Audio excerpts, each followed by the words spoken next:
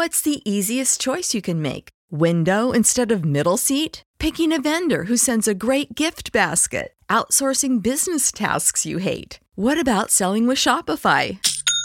Whether you're selling a little or a lot, Shopify helps you do your thing, however you cha-ching. Shopify is the global commerce platform that helps you sell at every stage of your business. From the launch your online shop stage to the first real-life store stage, all the way to the did we just hit a million orders stage. Shopify's there to help you grow. Whether you're selling scented soap or offering outdoor outfits, Shopify helps you sell. Wherever and whatever you're selling, Shopify's got you covered. Sign up for a $1 per month trial period at shopify.com/try. Go to shopify.com/try now to grow your business, no matter what stage you're in. Shopify.com/try.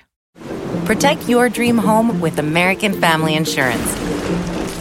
And you can weather any storm. You'll also save up to 25% by bundling home, auto, and life.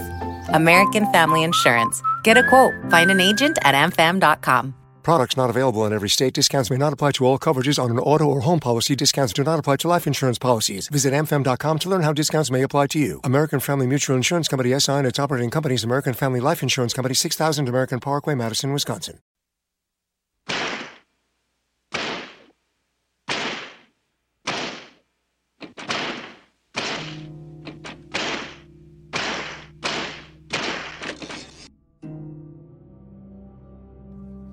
The following is a reading from All the President's Men by Bob Woodward and Carl Bernstein. The national staff of the Washington Post rarely covers police stories. So, at Sussman's request, both Bernstein and Woodward returned to the office the next morning, a bright Sunday, June 18, to follow up. An item moving on the Associated Press wire made it embarrassingly clear why McCord had deserved further checking.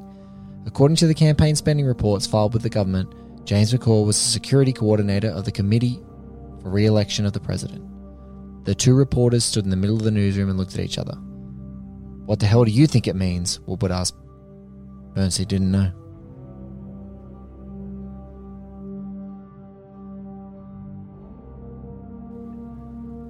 Ladies and gentlemen, welcome to All the President's Minutes. I'm your host, Blake Howard. Joining me is someone who said that this movie slaps, but she herself indeed does slap. It is one of my favourite film critics in the world. She writes for a whole stack of publications, LA Times, Chicago Tribune. She's part of the Tribune agency, so you see her stuff all over the place. My favourite, Katie Walsh. Katie, welcome to All the President's Minutes. Aw, you really mean that? You're the best. You're the best. Yes, around. Oh, I'm so excited to talk about this movie, and I love that you pick these movies that are 150 minutes long. Hey, this one's only 138. It's like, it feels like a walk in the park compared to Heat's 167. There's my next 2 years. Well, I'm going 13 months for this bad boy, and I'm putting it out. I'm like barreling.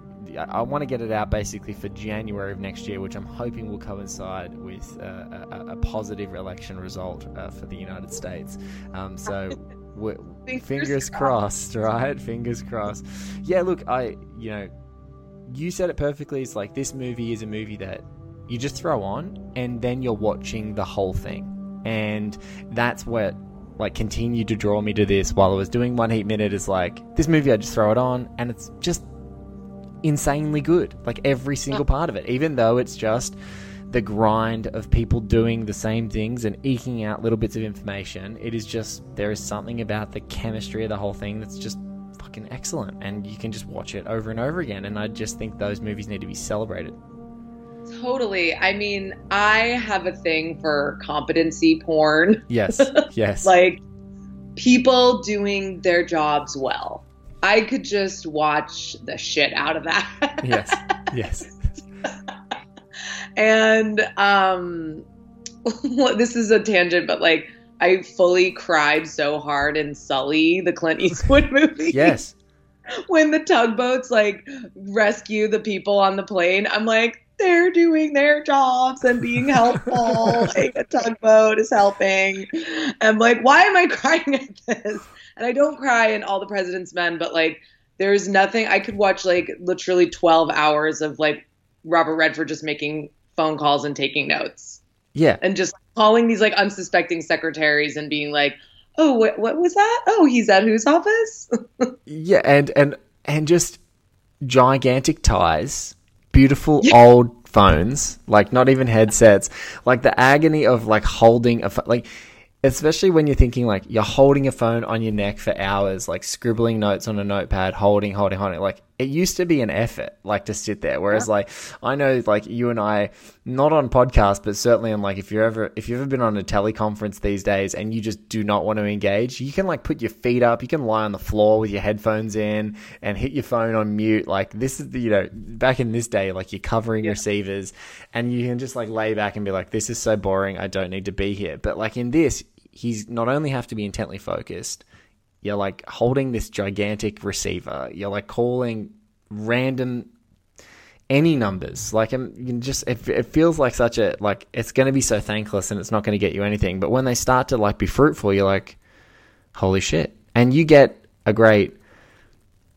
moment in this minute because we're at the 15th minute of All the President's Men. Alan, You gave me one of the best moments. yeah, I did. I gave you the question. I gave you an amazing question. Who is Charles Colson?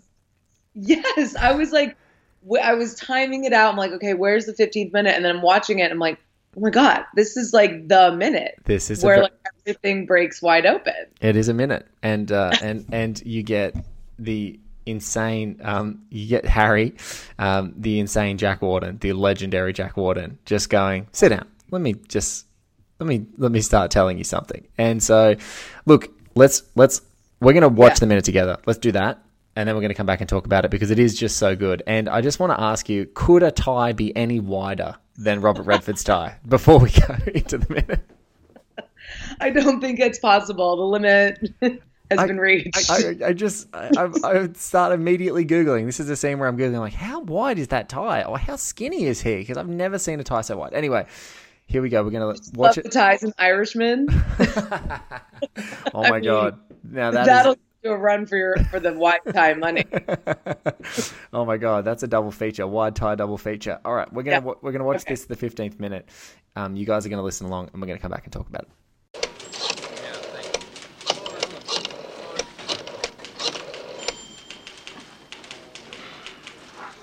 White House. Howard Hunt, please.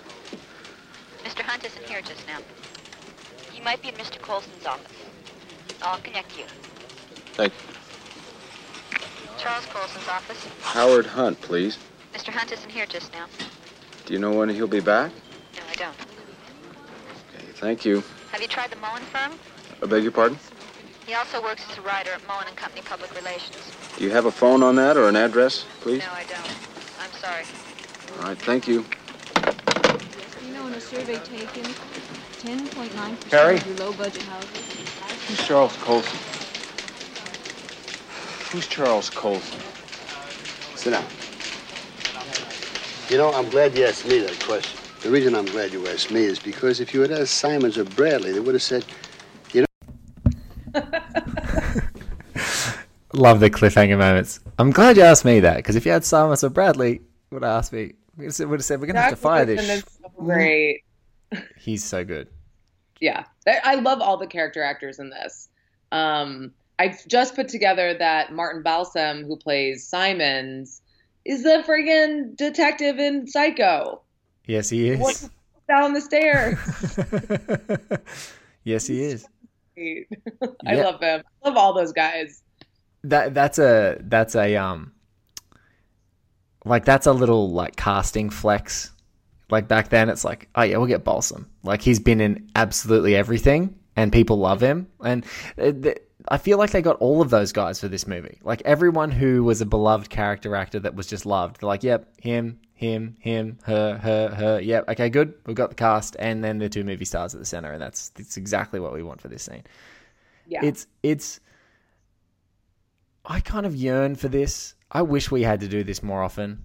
I wish we had nice secretaries to talk to in any part of our job. Like with publicists, it's just like you're going direct to publicists. There's no secretaries. There's like sometimes a receptionist. There's not even they will get back to you. A message will get to them. It's usually that a call is being screened or, an email is being ignored. It's actually this nice, refreshing thing of like you call them. If you can't get them, you ask them to take a message. You speak to them or you go to their office. It's just something. I love the analog. I love every part of this. It's just, it's so good. Yeah, where they're just offering up these little tidbits of information like, oh yeah, he also works here and he might be in this person's office. And it's like just following those, he's pulling the piece of the sweater and unraveling it. Yes. It's little tiny bit by bit by bit. But also, I mean, these fucking idiots wrote his name on their paper. It's like, all he has to do is just be like, Howard Hunt, Yellow Pages. I just love when he calls Howard Hunt later and he's just like, good God. What? Yeah. I have no comment. Yes. So many. Can we just say, you just brought up something that hasn't been underscored too much yet, which is just how many amazing, so we talk about the character actors, but just how many amazing performances, like for us audiophiles now who are such like podcast listeners and stuff, how many amazing audio performances come down the end of a phone, like where you don't even ever have to see them. Like some of the secretaries sound nicer than others, more helpful than others, more cantankerous than others, and more, frightened in some instances than others. And then the individuals that they're talking to on the phone, especially like people waking up from sleep or things like that. It is such a huge sphere of this movie, and it's a really interesting and I think sort of like, I don't know, one of those things that makes it evergreen choices of we are never going to show you another person they're talking to on the phone. There's never going to be a scene, only between really Woodward and Bernstein, I think maybe there's one scene, but you're going to only see the person who's instigating the call as the person on screen. We're not going to do any split screen crap or do any intercuts to try and speed this up or talk about the landscape. You're just going to have to figure out that they're talking to this person, likely in an office somewhere or at their home, and that's it. Yeah. It reminds me, I just saw Uncut Gems for the third time. It's not out in goddamn Australia yet, Katie. It's not out yet. Okay. Won't talk about it, but there are some great phone performances on that as well, where you never see the person and it's going through, it's somebody's rep or it's somebody's, agent, or it's a person at an auction house, and it's like these great phone performances. So I'm just going to say, pay attention to the voices on the phone. Can't wait.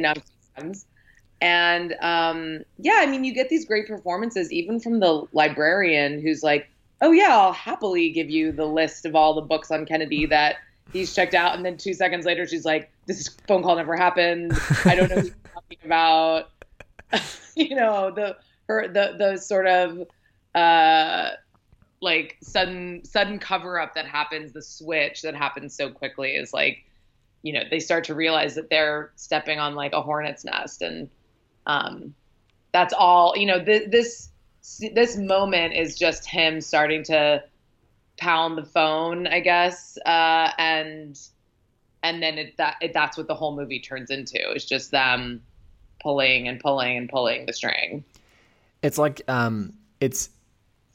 it sort of tells you for a split second, like you don't know if this is going to be anything. And then once, like you said, you get this moment and it's Coulson, it's like, oh no, this is the way we have to do this. We literally have to call people and grind it out. And then they literally grind it to death, at a later point of the movie. And we're not going to discuss that in too much detail, but they grind the phone grind to death because they can't get, other than their existing sources, no one's talking to them. So they literally have to show up on people's doorsteps to even possibly get something. But I just love here just like the craft of, yes, it's a massive, like great close-up shot. There's a little technical thing here, which is that Robert Redford's left-handed and he spends the whole movie right-handed because Bob Woodward's right-handed. And so you see, and I don't know if it's him scribbling the notes. I haven't been able to find that in research specifically because obviously the person that is writing the notes is very fluid writing the notes, and I don't think that Redford's ambidextrous. So I'm guessing it's someone else who's writing them in those like hand close-ups on the notebooks and scribbling. But he spends the whole time on the phone with this, holding it in his left hand, and as opposed to his inclination holding his right, and dialing the phones with his right hands and stuff like that. But I just love that how much chaos is happening around him. Like the minute that he puts that receiver down, you get up and you get multiple shots across this huge stage that is the Washington Post that they've built for themselves in Burbank. And there's like a million other people doing stuff. Women, like people of color, like, and like, I think if one of the things that you would surprise, like obviously in a lot of the editorial meetings and rooms, there's just a whole bunch of white guys. And I think that when you look at something like Liz Hanna and Spielberg's The Post later on, it does show a little bit more of that diversity that's in the newsroom, or like brings it to the fore for the Pentagon Papers. But like this movie, most certainly, like it has it. It just doesn't quite underscore it. And like I think Pakula and the team there are like, no, this is what the newsroom needs to look like. It needs to be representative of what the newsroom there looked like. But they just hadn't broken through into positions, I guess, of influence and power at this time. So it's cool. Like you just see these cross sections, and it's like 6 lady reporters and 1 African American reporter, and then on the other side it's the same. It's kind of like I love that in this scene, because I'm like breaking it down 10 seconds by 10 seconds essentially, and you're just seeing all these like great cross sections. Like the 40th second mark, you look over, there's like a couple of white guys, there's 3 women, and then there's 2 people of color there who are all grinding away at the desks. And then similarly on the other side of the newsroom, a whole set of different people that are all doing the same thing. It's such a nice little touch. Yeah, I was going to comment on the insane sound design. Yes. In the film, and the constant, like what's it, the sort of constant low level of anxiety at the typewriters just constantly going, the phones constantly ringing, and sort of like finding how they have to find their focus in this chaotic sound mix. I mean, the sound in this movie is crazy. The scene where, sorry, I'm jumping ahead a little bit, Bernstein is sort of having this like flirty conversation with a young secretary, and at the outdoor cafe. Yes. And the planes are going over. Yes. I think about this all the time. Yes.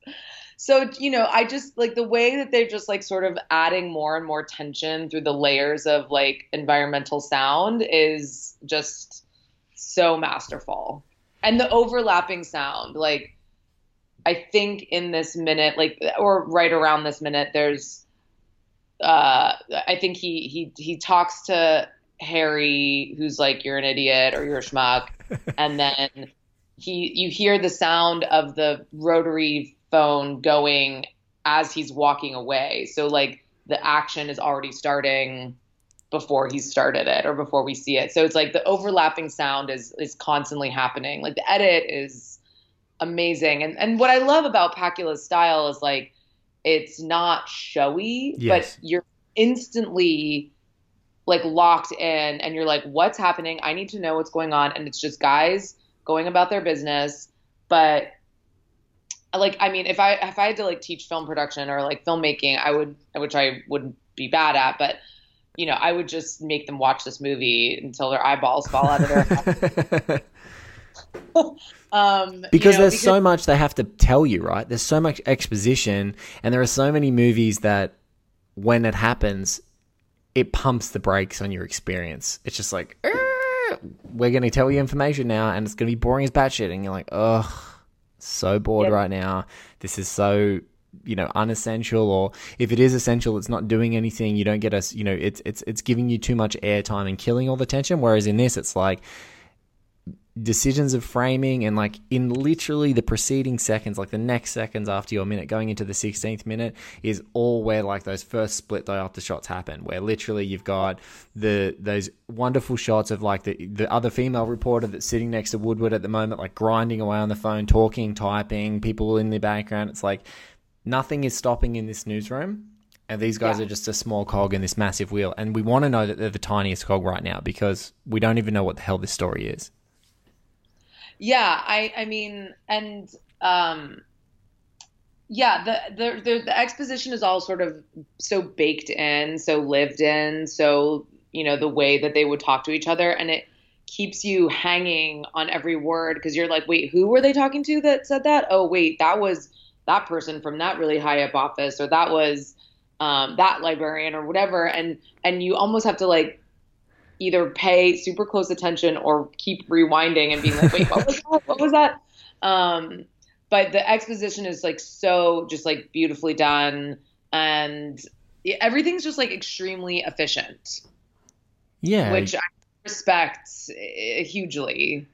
Yeah, because when you watch as many movies, particularly as you watch, and file as many reviews as you have to do, the moment that a movie, especially when it is feeling familiar, decides to pump the brakes on you with exposition and not be lean and have these huge fatty bits, it's just like, oh my God, how laborious. Whereas like, to take it on a completely incredible tangent is like, a movie I recently enjoyed, which is very kind of genre familiar and has a lot of movies that you could associate with, is Underwater with Kristen Stewart, which a 90-minute movie that just by sheer blistering pace, like, does not overstay its welcome at any point. So even if there are parts of the movie that lose you, or you kind of like, as it is a sort of creature feature tension movie in that way, it can kind of either lose you or have you by the end of the movie in its climactic moments. I just appreciate like it only takes the briefest amount of breath to get you back to sort of neutral again before it like squeezes you in those sort of tense moments. And this movie, there's no creature at the end. There's no exciting thing. It's like, and there's the behemoth that we know is going to happen, but it's like you're still hanging on every word, and that's really, really skillful.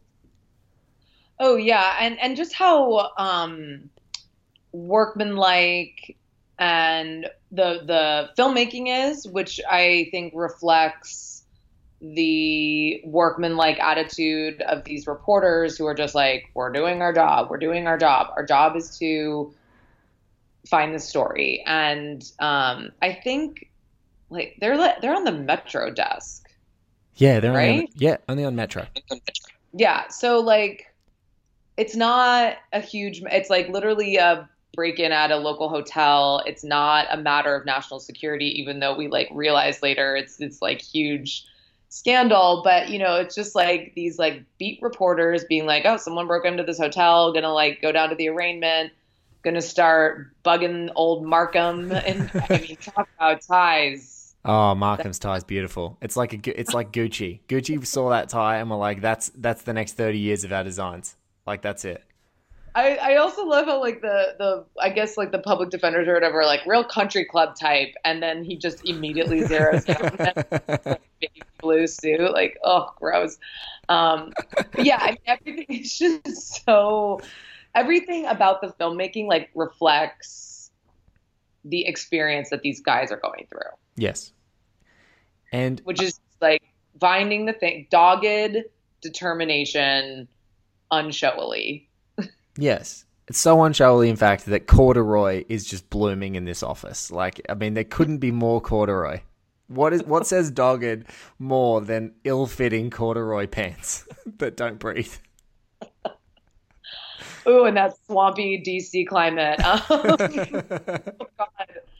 I want to know what time of year isn't it like June? Yeah. I don't know. God, who's wearing corduroy in DC in June? My God. Redford. It's all about, I mean, with ties this wide and corduroy, this is what I miss, Katie. This is like, this is the dream that I cling to it one day, is like, if you somehow got the money to have a media conglomerate, I would just like replicate this office exactly. I'd be like, all right, everyone who's filing a review now, we're writing on typewriters. I don't care if we need to like buy this special digital scanning mechanism that like scans the print and then makes it digital, but I'm like, I want to do it on typewriters. I want us to wear corduroy. I want us all to smoke. I don't care cancer be damned. Like, we're all smoking. This is the kind of place that I want to be. Or notebooks, big old phones. Swathed in unbreathable polyester. Like no one's skin is breathing at all anywhere. Yeah. I understand your desire for that replication. But yeah, it's just this is just such a, I do, going back to your previous point about like how many movies I watch and like how spectacular this is. Like when I first saw this movie, I could not believe it's 2.5 hours or 2 hours and 20 minutes. And it's like, it just rips. It feels like 90 minutes. Yes. And you're never bored and you're drawn into it so quickly. I mean, I watch so many movies on screeners where like within 5 minutes, I'm like, oh my God, why am I watching this? It's so boring. Or it's like, it just doesn't grab me. I'm not interested in the story at all. And I keep watching the opening of this being like, why am I drawn into this right away? Like, I don't understand what magic they are doing to make this so compelling. And I don't know if it's like the withholding of information or the way it's so like simply presented, but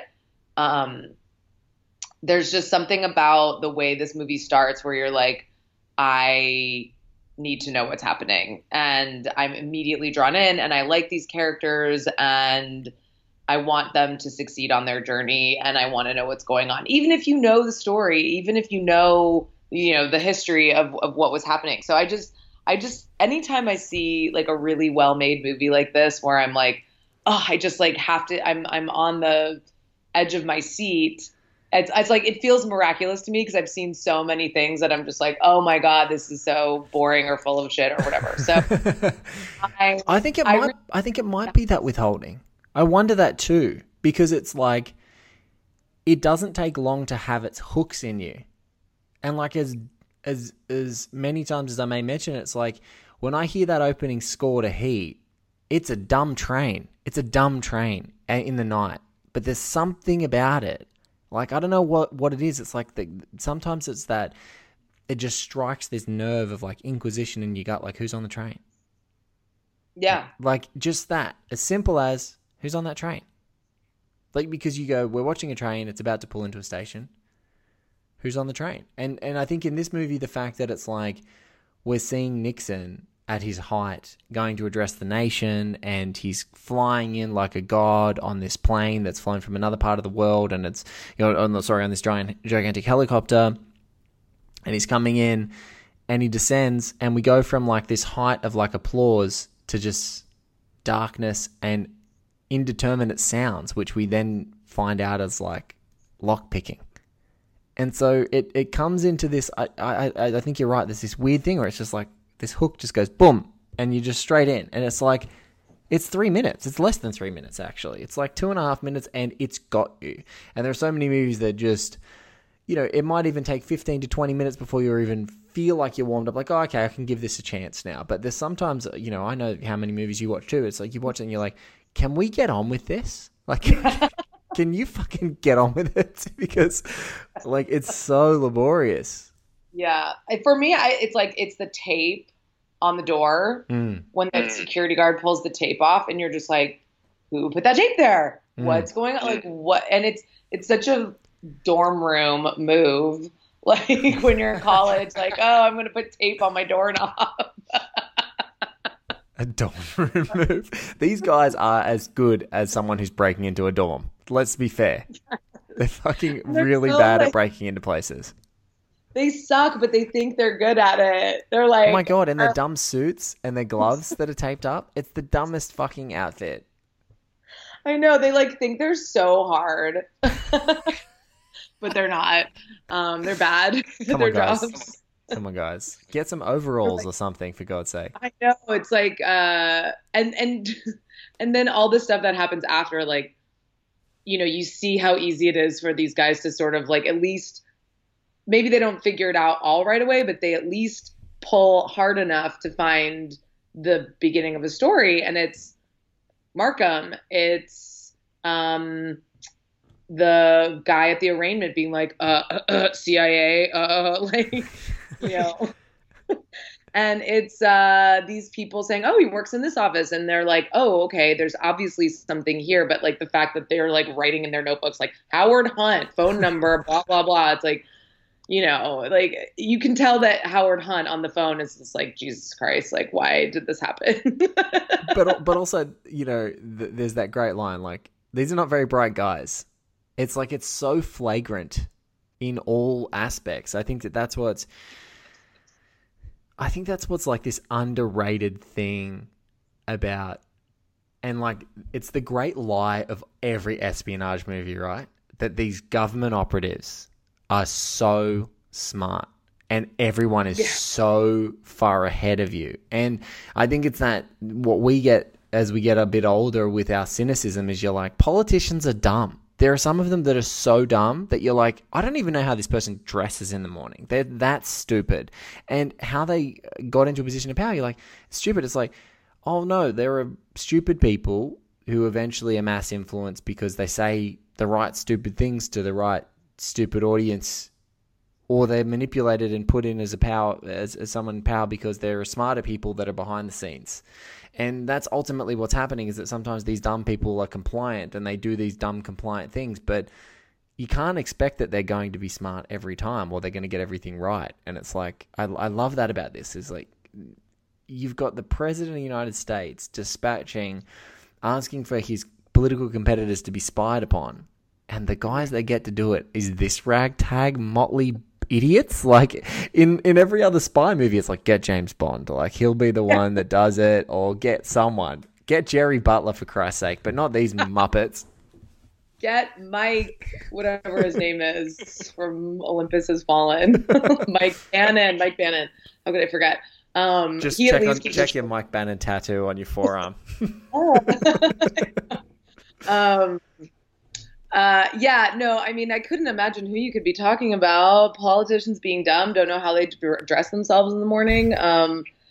Yeah, I know a few. I feel like I've heard of a few of those guys. But yeah, I also, in the past like couple of years, have just realized I'm like, oh, politicians are just like bossy, annoying people who like want to like boss everyone around, like the lamest guy from your like high school class. Yes. Those are the people who become, politicians and set the laws for all of us. But I think what's also, like sort of an interesting comparison and what we've been or like what I've been talking about, sort of this like workman-like approach to reporting. And like, also, I mean, if you wanted to like see how to do reporting, you watch All the President's Men. Yes. But it's like, it's just a couple of guys doing their jobs, doing them very well. And that's sort of juxtaposed with these guys who I think that their sloppiness also speaks to their entitledness and sort of feeling like we can get away with this. Yes. We're high up. We have these connections, but also that they're like, it's just dudes. It's just not anybody extraordinary or special. And they are fallible and able of making these very dumb mistakes. So it's sort of like there's both a celebration and like damning of the mundane, of like the everyday, the quotidian. Yes. In this movie. Like, look at what this amazing thing that you can do just being a regular reporter, and how you can change the world. And like, also you can just be a regular guy who has to break into the Watergate Hotel, and you can also make some very dumb mistakes. This is a total side note, but there's the documentary Mike Wallace is here. Oh yeah, about Mike Wallace, who was the 60 Minutes correspondent, and last summer played by Chris Plummer in The Insider. Yes, and but so there's an amazing. I laughed so hard. I was like, I have not laughed this hard in a movie when Mike Wallace is just grilling John Ehrlichman, who was one of the Nixon guys. He is grilling this man over an open flame. Like, he just has him on a spit, like a little going around and around. And Ehrlichman is sweating, like just rivulets of sweat. Fucking TV, just like silently, like looks like he's taking a shit. He's just like pouring down his face. I laughed so hard. Funniest thing I have seen in the movies in a long time. So I highly recommend Mike Wallace is here for just seeing who these Nixon guys really are. I mean, obviously he interviews a lot of different people, but he was pretty integral in the Watergate thing. So anyway, Mike Wallace, Nixon guys, hilarious. Definitely I'm gonna definitely seek that out. I'd heard about it, but it hasn't gotten any kind of release in Oz yet. I'm gonna have to see if I can seek that out. But was that festival circuit? Or is it like on US iTunes these days? It came out last July. It was released in theaters, so it's probably on iTunes by now. But yeah, it's like a 93-minute documentary, almost all archival footage, and it's just a rollicking ride. A It's rollicking really ride of watching Mike Wallace fillet people who are just totally inept. Yes. And I don't think The sweat on Ehrlichman's face made me laugh so hard. Like, that person is guilty. You can tell by his face. Like, but isn't that what's great when you're like, that is, if we're talking about what journalists need to do and be, it's that I don't give a fuck like Mike Wallace interviewing Ehrlichman. Absolutely. Like, he's not caring about editorial interference. He's been told, go and eviscerate this guy. Like, he's been told, primed for that interview to go, no, hold his feet to the fire. And when, I bet you his producers in an earwig, like, are going, oh, Mike, this is so fucking good, Mike. Yeah. Keep going. Oh, my goodness, look at those sweat. Oh, that's awesome. Keep going. But, Mike Wallace kind of invented that, like, confrontational interview style, which is really interesting. And, I mean, he's definitely cut from the same cloth as Woodward and Bernstein, just like, dog on a bone, will not stop until they get what they need. And I mean, I feel like that's kind of a rare breed in journalism sometimes. So, and that's a type of journalism that's like under threat in a lot of ways. You know, it's not easy. It's not easy to do that. And it's not easy to get money to do that. And it's not easy to get the outlets to do that. So, And right now in LA, you're getting stupid legislation that's passing that's like crippling the freelancing industry, or like you guys are currently lobbying against it. Yep. We are. And I mean, talk about politicians being the dumbest, most annoying people in your high school class that then, I mean, the reason why Los Angeles just like exploded the independent contracting industry is because some psychotic woman in San Diego decided to pass this law. And I'm just like, we didn't even vote on this. Like, why does this random assemblywoman from San Diego get to like decide how, all independent contractors earn their money? Anyway, I could do a whole hour-long podcast on that as well. See my Twitter if you need more information. We'll definitely link it in the description in case you guys need to know. It's limiting the amount of freelance work that you can have, or contract work that you can have, or contractors working for certain companies. And I think maybe the incentive was that there were some big companies that were like only on contractors, but the latent impacts of something like freelance journalism, which literally people live and die by the freelance market, and you're having these different freelance journalists that work for you, it's like saying, okay, cool, you can only have X amount of articles a month, which is like 9 or 10 or something stupid like that, when some people do 50, and you're like, and it's like, okay. No, it's just so, it's a total misunderstanding of like how freelance journalists work. And, it has to do with like, basically they think that if they limit how much freelancers work, that we will then be hired as employees. And it's like, no, they don't have to hire us. They can just go to another state or another country and hire someone there who isn't limited. So it's pretty bad. We're fighting it. We have a First Amendment lawsuit in the books. So March, we'll see what happens. Well, good luck, because this is the kind of fight that you need, right? Like against someone who just makes a decision and doesn't even wonder what the consequences are going to be, which is apt for this movie. It is apt for this movie. And it also, I mean, the thing is that it's just going to end up limiting, A, how much freelancers can work, and B, the voices of freelance journalists. And I think that is really bad, considering the stats about representation in journalism. And so, I mean, you would think that there would be more reverence for the work that freelance journalists do. And certainly many people have been exploited, but this is not the law that's going to fix exploiting journalists. But we should support and uphold journalists, and we should all watch All the President's Men, because like fucking journalism porn to just be like, ooh, yeah, take those notes, make those phone calls. Yes. Can someone please pass my messages on? Yes. Yes. I work I'm for... gonna polish up your copy. Oh, talk dirty. That's the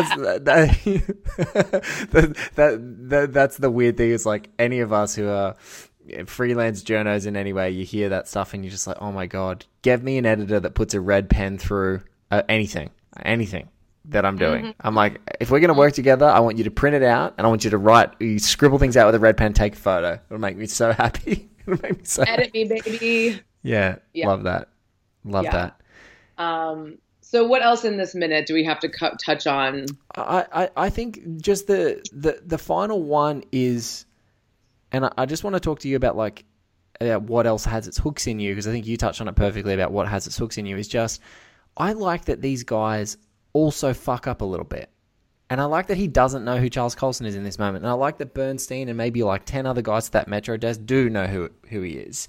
But there's some endearing quality that I just want to talk about in movies of like, you know, there's sometimes that like reverence with journalists and things like that is always about infallibility. So if someone fucks up a story, or if someone is lied to in a story and they don't get a source, or there's you know, instances where, you know, people have come on as false sources that have lied, and then they've had, you know, they've validated things that are incorrect, and there's circumstances that pop up in journalism. But one thing I love about the ethos of these guys in this newsroom, even when it starts at the Metro desk before it moves up to this huge national story, is an international story, is these guys aren't great yet at their job, and that people actually go, you're not great yet, but you're very good. And yes. and we're going to help you be great, because we're going to push you and we're going to grind you, and we don't mind if occasionally it's going to be like, you know, we're going to have to take the piss out of you and say you're a schmuck when you don't know something. But I just love that in this minute you start to get that sense of like, these guys aren't great at it, but that's why you have editors who help them be great. Like, the point is that you don't just you're not just a mold that comes out like a phone on a factory line that just like stamp and there's that digital thing, like the circuitry's there. It actually takes time to be great, and a lot of editorial guidance and support. Yeah, they have to be molded. But I also think, you know, there's I think what Redford brings is sort of this like real earnestness. Yes. And the way he asks questions sort of without any guile or like embarrassment. He's just like, hey, I'm from the Washington Post. Who are you? What's your name? Whose lawyer are you? And hi, who checked out this book? But he does it even with his own boss. He's not hiding the ball. He's not pretending like he knows more than he does. He's like, hey, boss, who's Charles Colson? And the boss is like, oh, Jesus Christ, you're but, you know, it's like, you know, that like level of just like being completely willing to ask the question is, I think, a really important quality for a journalist to have. And the way that he asks it in such non-threatening ways, like, gets people to talk to him. And he's willing to be like, yeah, I don't know this, but I will find out. And, you know, I mean, I think Hoffman's character is a little bit more, he's a bit more of a know-it-all. He is just a know-it-all, like more so.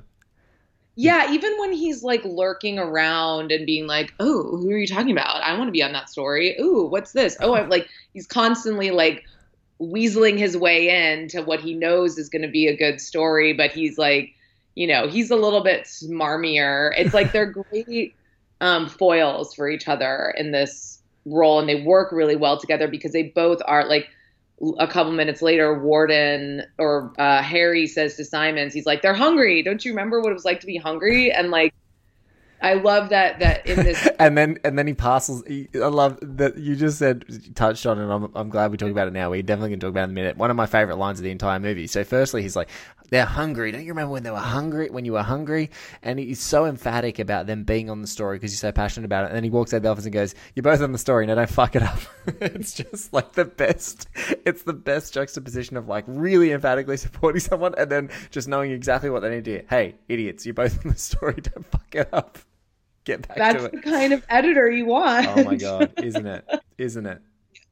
Yeah. And also like Jack Warden. I mean, I was like reading a little bit more about him, but he's just like this uber like World War II vet, tough guy who's like in the Battle of the Bulge, like broke his leg doing a parachute jump. Like, I mean, he's such a like man of another era that we would like probably never see again. Never. He adds his flavor of that to so many movies, like 12 Angry Men and this, and even like he goes on to stars like Norm Macdonald's, dad in like Dirty Work and stuff like that, and Artie Lang's dad. Like it's just, and he always is that comedy. And like, I think the reason why he ended up leaning into comedy so much more is because he's just such a great foil of like no bullshit. Like he's the unfiltered no bullshit guy. And so many movies don't know how to use that guy, or maybe don't have the cause for that guy. Like here he's great as an editor because like you want the guy who's no bullshit but also has your back, and like that's why he's made for like a war movie, or made to have conflict in a courtroom as a juror, and as a jury room, and made to have conflict as like a dad who is who like looks at your bullshit and goes, stop, what are you doing, and then like gives that comedic foil. He's so great. He's so great in this moment and this bit.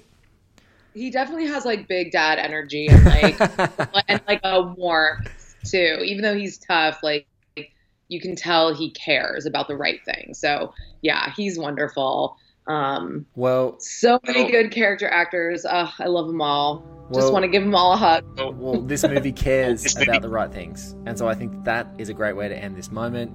This has been my dear friend Katie Walsh. She's amazing. You can find her at Katie Walsh on Twitter.